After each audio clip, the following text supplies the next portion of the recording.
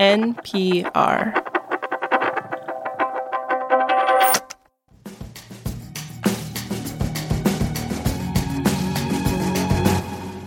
This is The Indicator from Planet Money. I'm Darian Woods. And I'm Wailin Wong.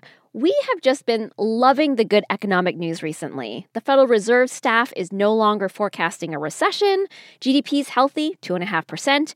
And after months on the lookout for a possible recession, now it's almost like we can breathe again. Yes, but don't step down from that economic watchtower just yet.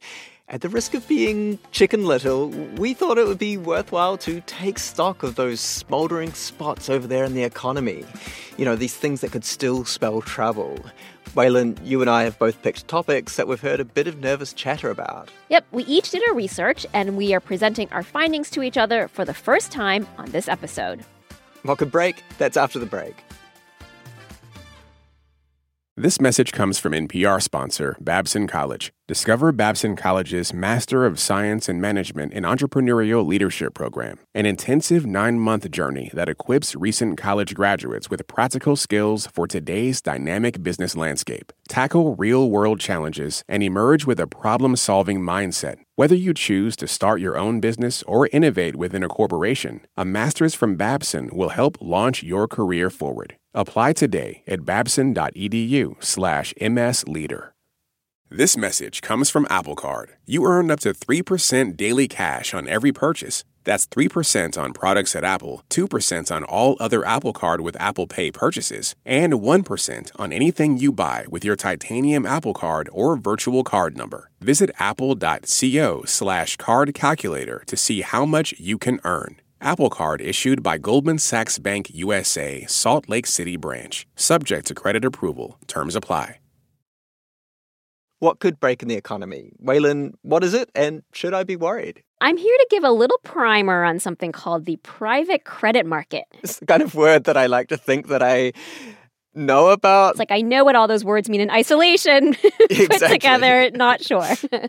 Well, private credit comes out of the world of leveraged buyouts. And, you know, this is when a private equity firm acquires a company in hopes of growing it or turning it around, eventually resulting in a big payday. And these are particularly popular in the 80s, right? Exactly. And then they had a moment again more recently. And private equity firms finance their deals by borrowing money, but the debt ends up on the balance sheet of the companies they are buying. And it's important to note that these loans are considered riskier. And there are different places that lend out the money to make these deals happen. One of these places is the private credit industry. So these are lenders that operate outside of the traditional banking system, so they're not regulated by the usual agencies. Chris Padgett follows this industry for the credit ratings firm Moody's Investor Service. What we have found over the last several years is there is a huge opportunity to borrow in a very private way that doesn't require the SEC or the Federal Reserve or the FDIC, and yet you can have access to a fair amount of lending. Okay, an unregulated dark corner of the finance industry. What could go wrong? What could go wrong? And you might be wondering, okay, so who's loaning out this money, right? Sure. And what Chris told me is that the lenders in the private credit market are investment funds. They raise money from institutional investors like pension funds, insurance companies, university endowments, and that's the money that gets loaned out. And Chris says this market grew around 10% a year over the last decade. She estimates it's over $1 trillion today. That's trillion with a T, Darian. Right, so when I say a corner of the financial market, we're talking like a big chunk of it. Yeah, and this growth was fueled by these last few years of near zero interest rates. Companies could take on a lot of debt for cheap, and investors could get a bigger return by putting money in private credit funds. The interest rates are higher in this market because the companies are considered riskier borrowers. Okay, yeah, more risk, more return, hopefully. That's the idea, right? Yeah, but we all know that the zero interest rate policy era has drawn to a close pretty definitively. It is over. So that's what's making this market look a little vulnerable now. Right, you're a university endowment and you want to invest in something more boring and safe. Exactly. And also, if you are a company that borrowed this money, now your interest rates on your debt are going up. Chris says some of these companies might be seeing their debt service costs double.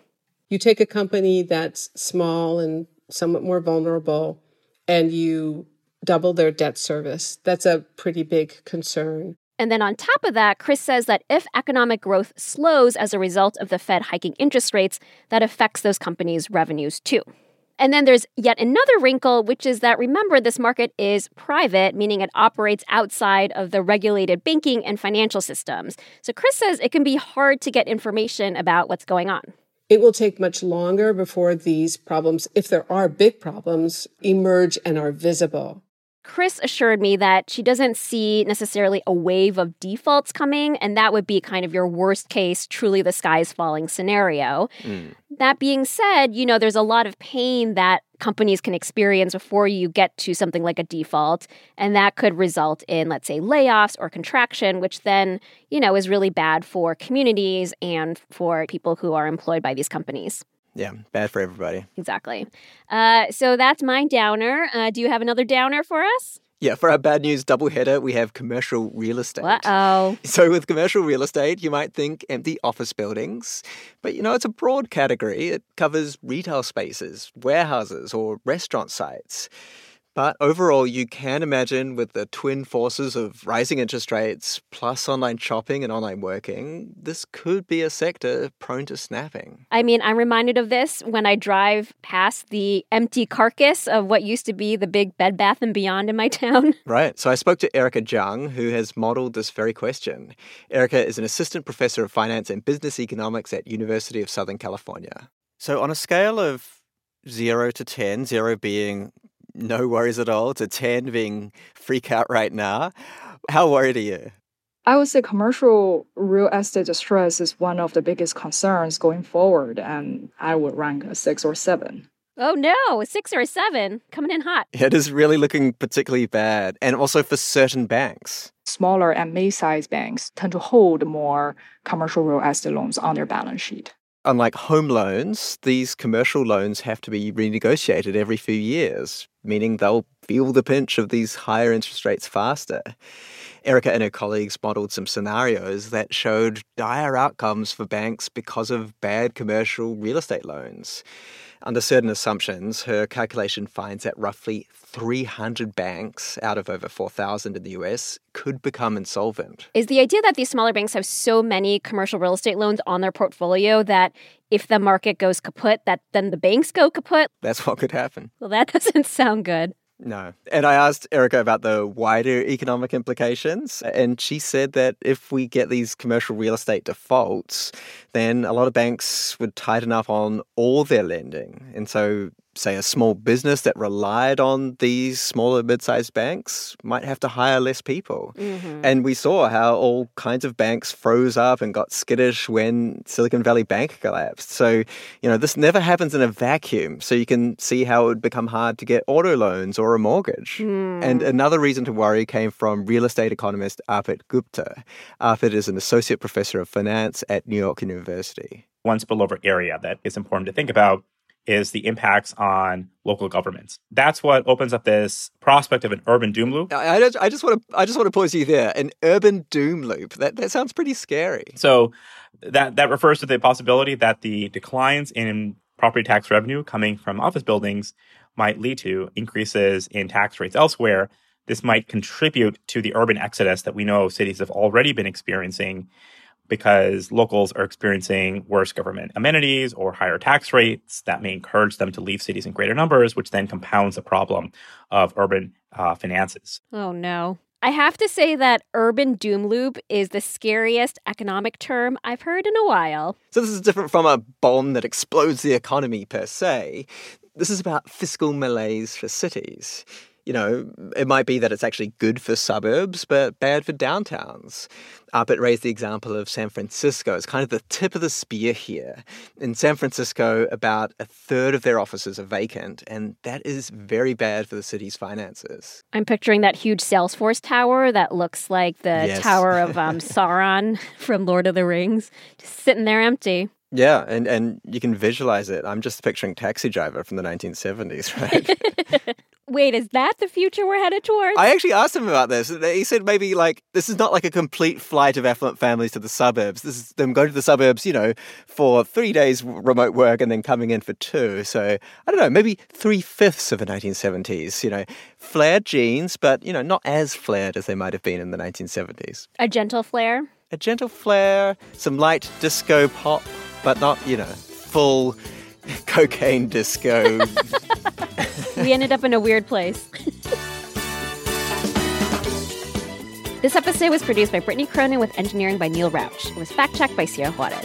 Kate Kincannon edits the show, and The Indicator is a production of NPR. Support for this podcast and the following message come from Humana.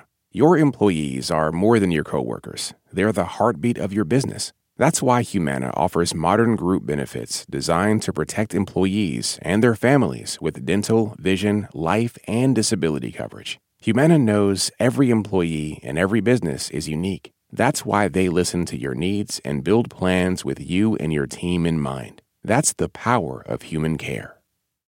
Support for NPR and the following message come from IXL Online. Is your child asking questions on their homework you don't feel equipped to answer? IXL Learning uses advanced algorithms to give the right help to each kid, no matter the age or personality. One subscription gets you everything. One site for all the kids in your home, pre-K to 12th grade. Make an impact on your child's learning. Get IXL now. And NPR listeners can get an exclusive 20% off IXL membership when they sign up today at IXL.com/NPR. What does it mean to be Black in America? In NPR's Black Stories, Black Truths, a collection of stories as varied, nuanced, and dynamic as the Black experience, you'll hear it means everything. Search NPR Black Stories, Black Truths wherever you get your podcasts.